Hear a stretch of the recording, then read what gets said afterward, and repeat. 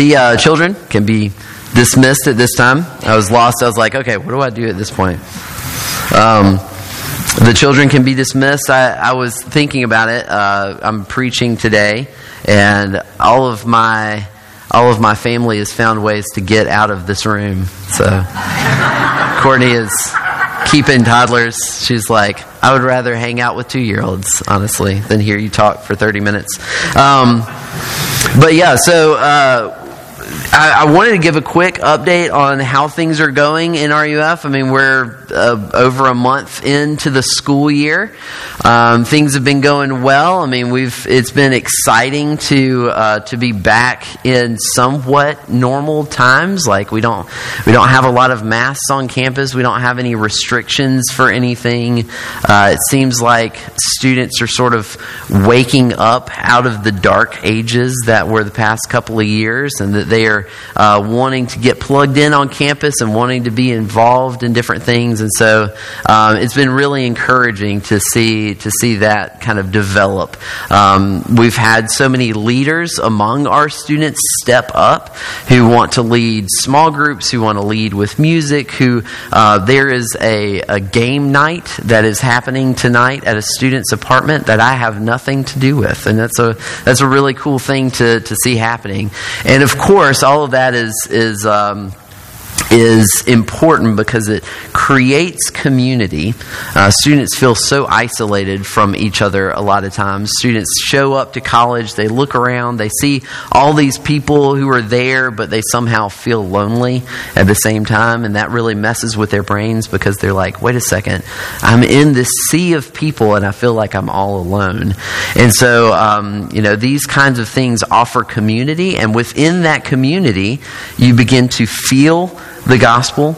There's opportunities to hear the gospel, like on Tuesday nights when we meet together, and like I said, we go through the Apostles' Creed. When we're able to sit down one-on-one with students, either me or other students, and kind of listen to them and encourage them with the gospel in their day-to-day lives. When we sit down in small groups and we open up Scripture and we kind of talk about it and break it apart and help one another in understanding this difficult book. So there's a lot of exciting stuff that's happening at JSU. One thing that I just sent out an email yesterday morning to a bunch of alumni, because we were trying to get the alumni to come back, RUF alumni to come back to JSU for homecoming, and we're going to do a tailgate with them and maybe a dinner afterwards, and spend some time reuniting and getting them back in touch with one another and letting them see what kinds of things are happening still after they've left. And so I hope that's a really good time of encouragement. That'll be October 22nd. So if y'all could pray for that as far as the preparations, and also for people to have the time in their schedule to show up to it, and just that as they get together, that would be a really good thing for us. So today we're going to be looking at Psalm 131. That's our passage for this morning.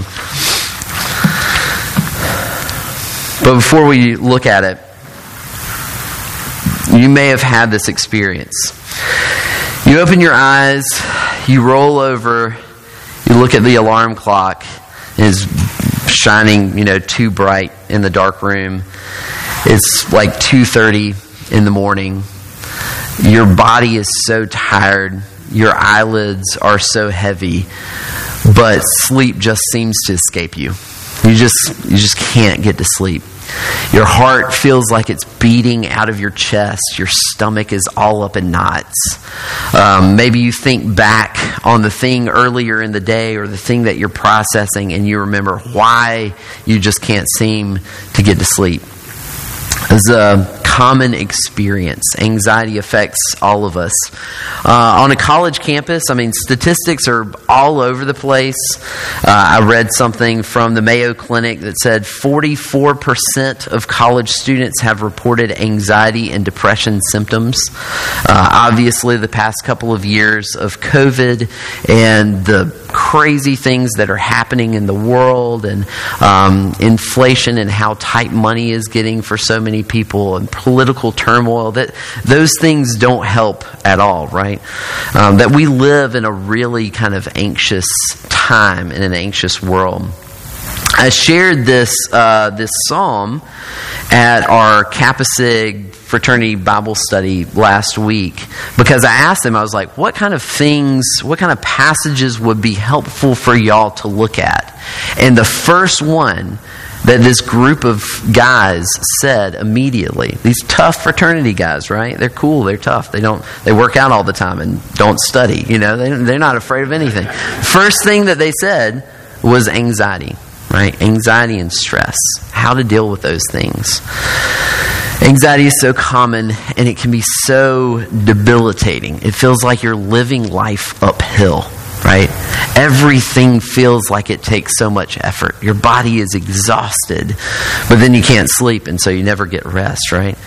Your brain feels like it just shuts down, like you can't think straight. That anger just is right below the surface. Your fuse is so short. So what do we do with anxiety? What do we do with worry? And, in this context, I'm talking about non-traumatic, non-clinical anxiety, right? I mean, this is stuff that is not diagnosed.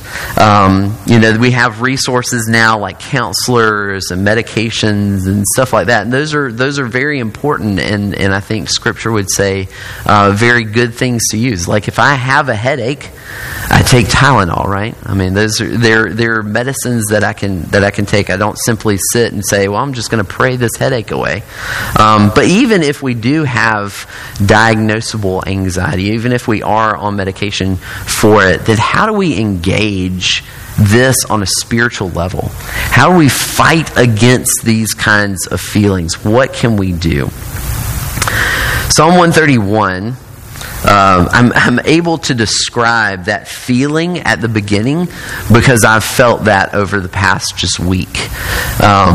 Psalm 131 is a psalm that I've been meditating on this past week and been able to share with some students.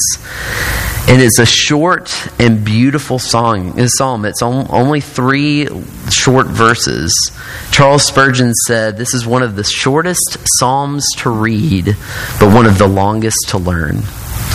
That there is a lot in these 3 verses. And what we're going to do is we're going to look at it just verse by verse and kind of break it down and see it as a way to help us in the midst of our stress and anxiety and worry and encountering the difficulties of life to learn how to quiet and calm our soul. So, let me read for us and then we'll pray and we'll talk about it. Psalm 131, a song of ascents of David. O Lord, my heart is not lifted up. My eyes are not raised too high. I do not occupy myself with things too great and too marvelous for me. But I have calmed and quieted my soul like a weaned child with its mother. Like a weaned child is my soul within me. O Israel, hope in the Lord from this time forth and forevermore. Let's pray.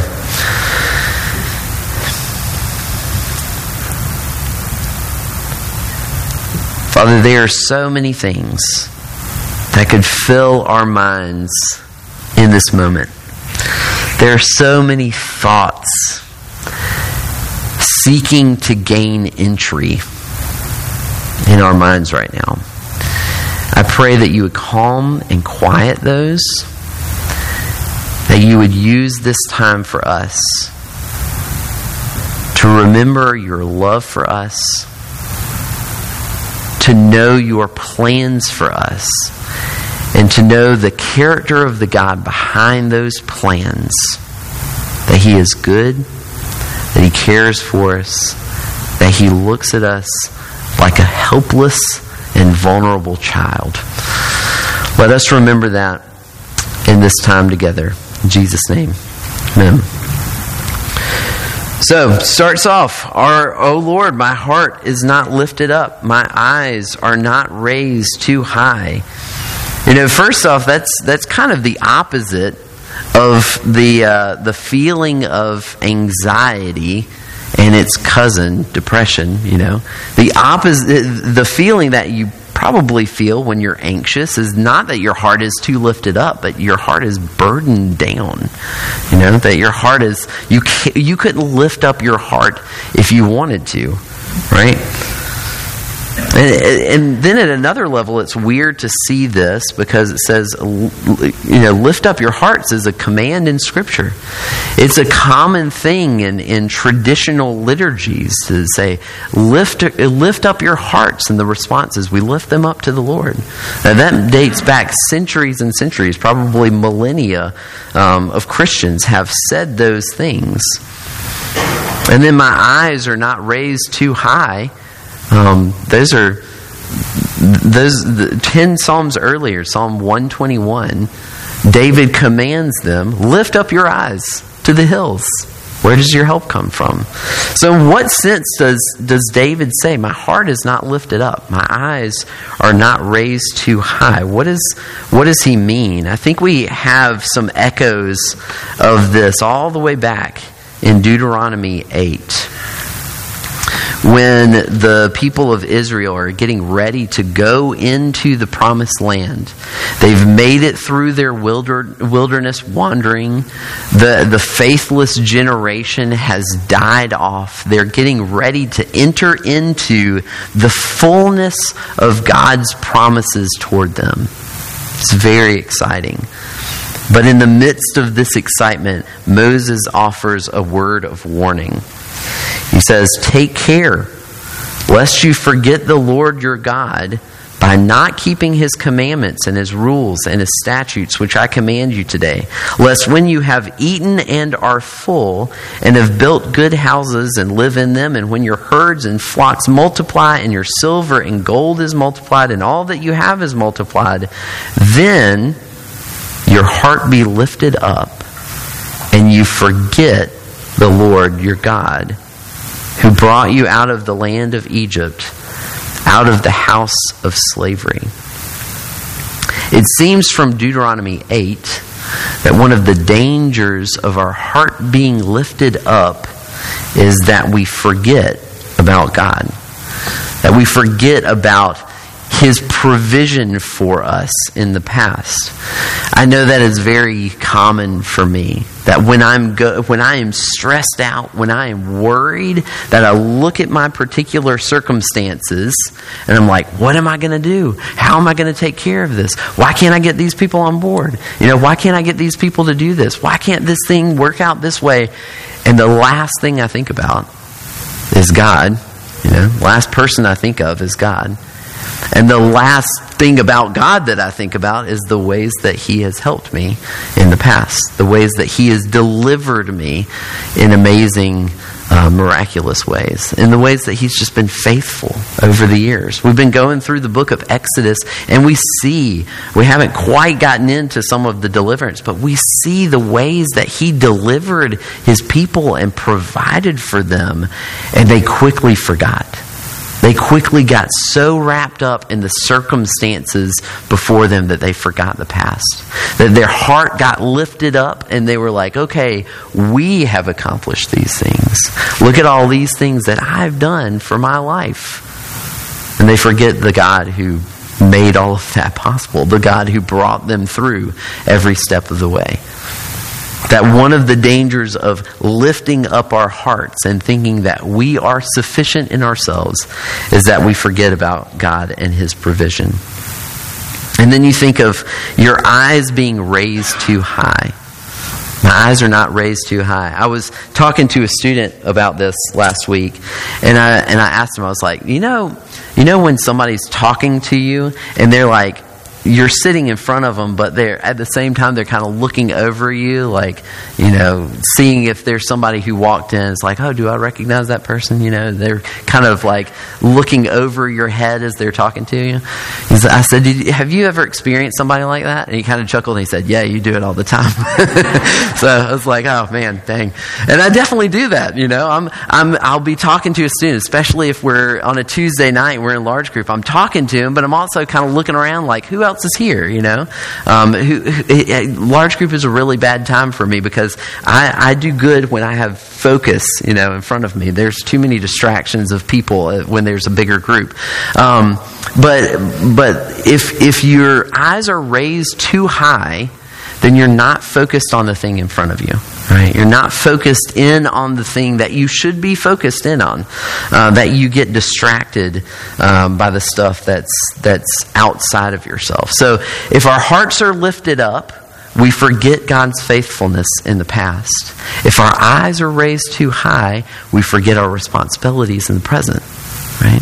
That's what we do with anxiety, is that I get so focused on all these things that are outside of my control that I forget about the things right in front of me. He further explains this in the next phrase. He says, I do not occupy myself with things too great and too marvelous for me. In the book, Instruments in the Redeemer's Hand by Paul David Tripp, is a great book. He has this graph. He's got a bunch of graphs in there, but there's this illustration of these two concentric circles. In the middle circle, it says your area of responsibility, things that you have power and responsibility to take care of. And then outside of that is your areas of concern, things that you can pray about, things that you can kind of think about, but at the same time, it is outside of your realm of responsibility and inside the realm of God's responsibility. So much of what I personally try to do is I try to move my area of responsibility out. That there are arrows pointing out of that center circle into the outside circle, because I want to take care of God's job for him. Right?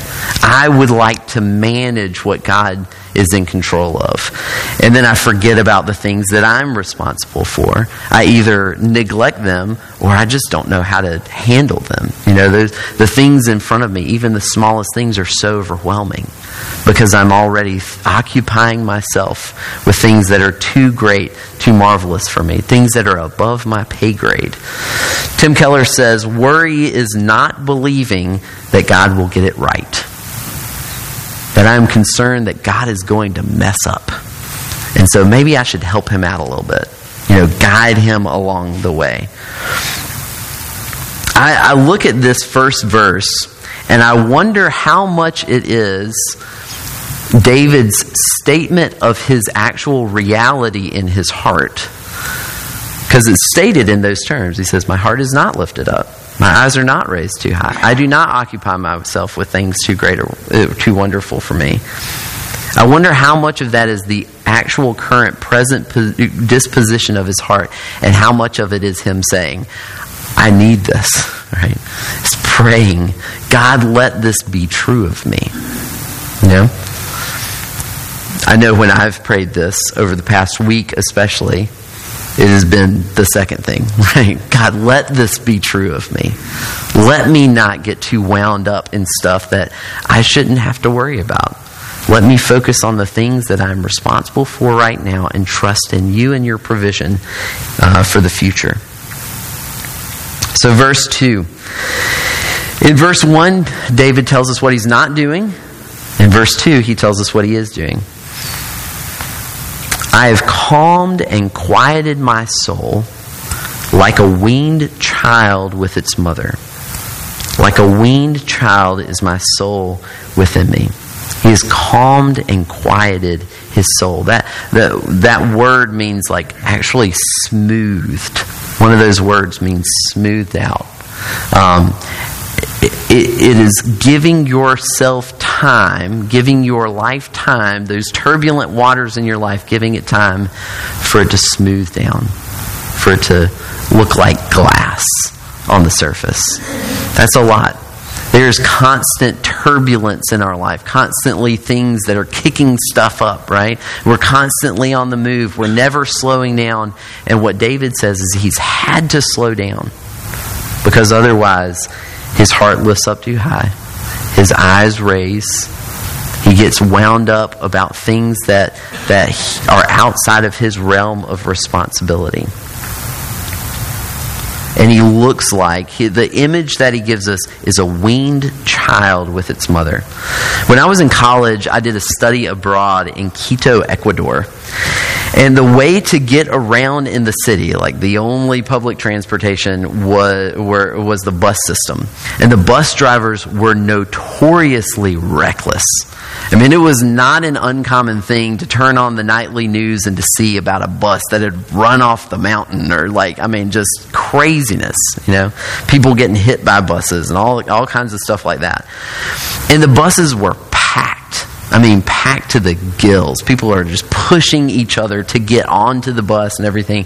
People are standing there, they're sitting and all that stuff. There was one day when I was standing kind of in the middle, and the way that the seats were on some of the buses is they would face in toward the middle. And so I am standing in the middle facing this young lady. We're driving down the road, and the bus driver takes a really sharp sudden turn, and I just completely face plant on this poor lady. And it was a long turn, so it's like I'm trying to get up, but the G-forces are holding me down. It's just not working. It was mortifying. I was embarrassed. The lady that probably ruined her day. Finally, I get back up, and then, we've got like a 40-minute bus ride still. We're just kind of staring at each other. It's kind of weird. So in the midst of all this chaos that's happening on the buses, like just slamming on brakes and turning here and honking horns and people getting on the bus and asking for money, and it's just packed, you look around and you see toddlers passed out, asleep on their moms, completely at rest, like sweaty, hair sticking in their face, just mouth hanging open, passed out, right? That's the picture that I think of as I look at this. In the midst of chaos and heat and noise and near-death experiences, toddlers are passed out on their moms. A weaned child is a toddler. The same word is used in 1 Samuel to describe Samuel when he's weaned and handed off to the priests at the temple. And Courtney and I have had our fair share of experience with toddlers. We've had a lot. We have a really tough, crazy toddler right now. When he's with me, he wants to fight and wrestle and play. If I'm trying to hold him when he's sleeping, he's like, no, he just doesn't like it. But with Courtney, he sleeps so hard. He is completely out cold, completely at peace. And, this ends up happening when kids are sick, right? Maybe you remember that. You remember, being sick and your parent holding you, and being on their chest, and the comfort that brought you. Even though you were still sick, you were still hurting, the comfort that brings is unmatched. And that's the kind of calm and quiet that David has in mind here. But I think it's interesting. I've thought about this for a while, and I think it's interesting that he chooses a weaned child and its mother. He doesn't say an infant. In other passages in Scripture, it talks about us being like children with a nursing mother. He chooses the language of weaned child. Why that specifically? I was trying to get a good discussion going at the Kappa Sig house, and believe it or not those fraternity guys don't know a lot about breastfeeding, But when a baby is newborn, they need that milk from their mother. They need that nourishment from their mother. Courtney was really happy to be breastfeeding Sam in the midst of COVID because she knew her immunity and antibodies and all those kinds of things, science things that I don't understand, passed on to him. That he gained her immune system, the benefits of her immune system. But as babies grow older, they grow teeth, start to give them food. And so their main source of nourishment and nutrition comes from food. And so their relation with breastfeeding is less of this is my main source of nutrients, and becomes this is more of a comfort for me. And so toward the end, breastfeeding is simply like a comfort thing. So in order for Sam to grow in maturity, Courtney weaned him. And how do children respond when they are forced to wean? Not well, right? Sam is by far the baby who has struggled the hardest with weaning. There's kicking and screaming and tantrums, and you've got to think, I don't know if toddlers' brains work this way, but if they did, they would be like, what is the status of my relationship with my mom? Like, why does she hate me? Like, what's going on here? She's pushing me away. Like, this thing we had going, like, she doesn't want it anymore. Like, why has she rejected me? It sounds a lot like the Psalms, right? Why have you rejected me? Why are you so far from me? There's this book, this new book. I haven't read all of it. I just read a free sample that's online. It's called A Still and Quiet Mind by a counselor named Esther Smith. It's P&R Publishing, which is connected to the PCA. But the first words in this book are, "Why does God hate me?" And she's describing her thoughts that are going through her mind in the middle of the night when she has really bad neck pain. She can't get to sleep. She's like, why does God hate me? Those are those I think, that is the core question, I think, that we ask when we're going through difficulties. Do you love me, God? Do you think about the disciples on the boat when the wind and the waves are crashing all around them, and they look at Jesus and they say, do you even care? Right? Don't you even care about what's going on with us? Do you love me? That's the question that Satan introduces in the garden. Right? He says, hey, God is withholding from you. There is something that God has taken away from you, and he does it because he's not good. Because he's not a loving God. That is the core question that we're asking ourselves. We encounter all kinds of anxiety-inducing challenges in life, and God does it for our maturity, for our growth, so that in the midst of those difficulties, we can be reminded that yes, God does love me. That our relationship is still stable. That what happens with a toddler is the reason maybe that he uses this language of a weaned child is because a weaned child is transitioning into a place where you receive comfort from your mother rather than what your mother can give you. You know, that your comfort comes from your mother herself. That's what God wants us to do. That in the midst of difficult circumstances, that he wants us to learn that our comfort comes from him and who he is and what his character is toward us, not simply the gifts that he gives us. So how do we do that? I love how he emphasizes it. Like a weaned child with its mother. Like a weaned child is my soul within me. When I was at the fraternity house, I was like, how does that make y'all feel, to be told to be children? Like, we're told so much of the time, like, man up, overcome it, like, just think positively, and you can climb any mountain, you can surpass any challenge, you can do it. You have the strength in yourself. And what we're told in Scripture is, become like a child. That's the same kind of thing that Jesus uses, right? Children are the ones who get it. Like, become like these children. These children are not immature and like, they're just not as smart, or they're not as strong, or they're not as whatever. He says, become like that. This is King David. Remember, like in Samuel, it says like Saul has killed his thousands and David his tens of thousands. He's like a warrior. He is unmatched. And he is seeking to become a child. Resting in his mother's arms. It's like, that's the goal. That's what I'm trying to get at. It's not about him being good enough. So how does he do that? Verse 3 says, O Israel, hope in the Lord from this time forth and forevermore. This same phrase, O Israel, hope in the Lord, is used in the previous psalm. If you look up, if you have your Bibles open, to Psalm 130, verse 7, it says, O Israel, hope in the Lord. And then it gives a ground clause for why Israel can hope in the Lord. It says, for with the Lord there is steadfast love. That word that we see over and over and over again throughout the Old Testament. That covenant love. That never-ending love that God has for his people. For with the Lord there is steadfast love.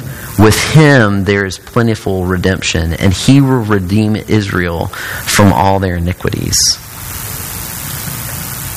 We quiet our souls and focus on the love that God has for us. In that book, A Still and Quiet Mind, the one that I referenced earlier, she says this: the strategies I offer allow us to place ourselves before God so that he can transform us. She says this renewal does not happen through willpower or even through replacing our thoughts with Scripture. Not that alone. She says we are transformed when we stand in God's presence with unveiled faces, with intimacy and vulnerability. Like a vulnerable child in the arms of the one who loves him more deeply than anyone else on the planet. Vulnerability and intimacy. And why do we long? Why is this such a beautiful thing? It's not simply so that I can sleep at night, right? It's not simply so that I can have a still and quiet mind, but it's so that I can serve others.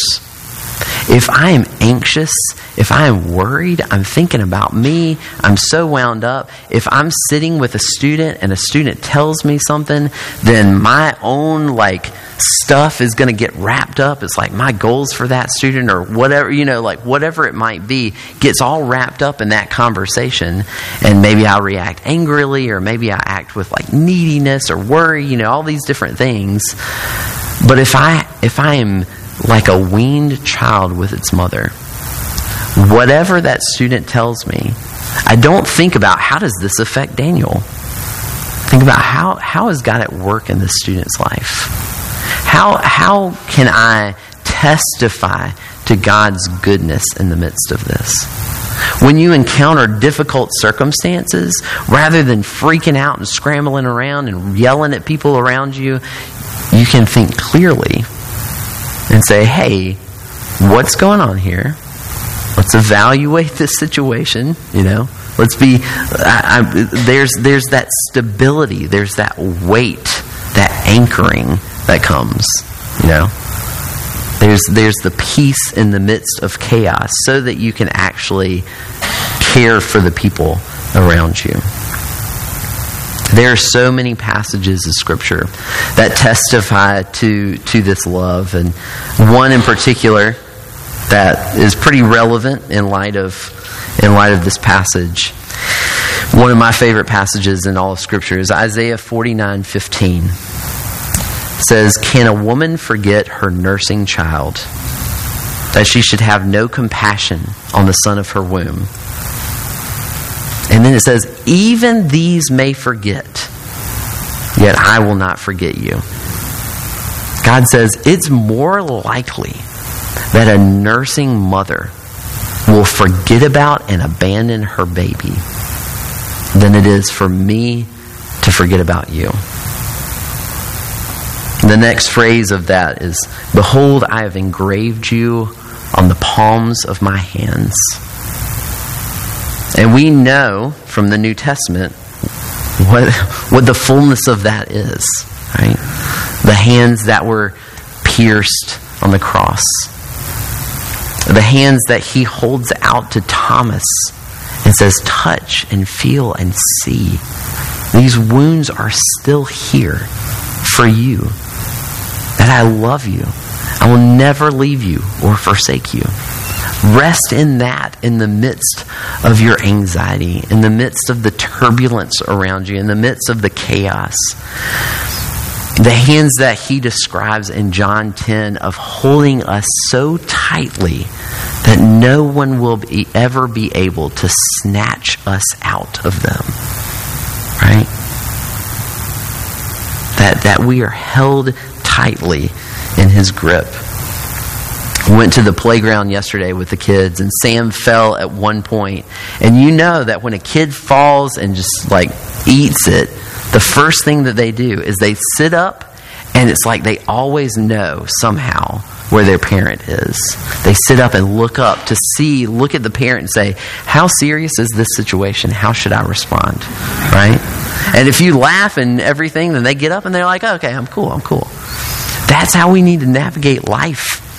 It's like when we encounter things that make us just faceplant in life, then we look up immediately to see Jesus and say, how should I respond in this situation? And he is always there. We're always secure. No one can take away the things that he has given to us because he gave them to us before we were ever born, right? They are secure and unchanging. Oh Lord, my heart is not lifted up. My eyes are not raised too high. I do not occupy myself with things too great, too marvelous for me. But I have calmed and quieted my soul like a weaned child with its mother. Like a weaned child is my soul within me. O Israel, hope in the Lord from this time forth and forevermore. Let's pray.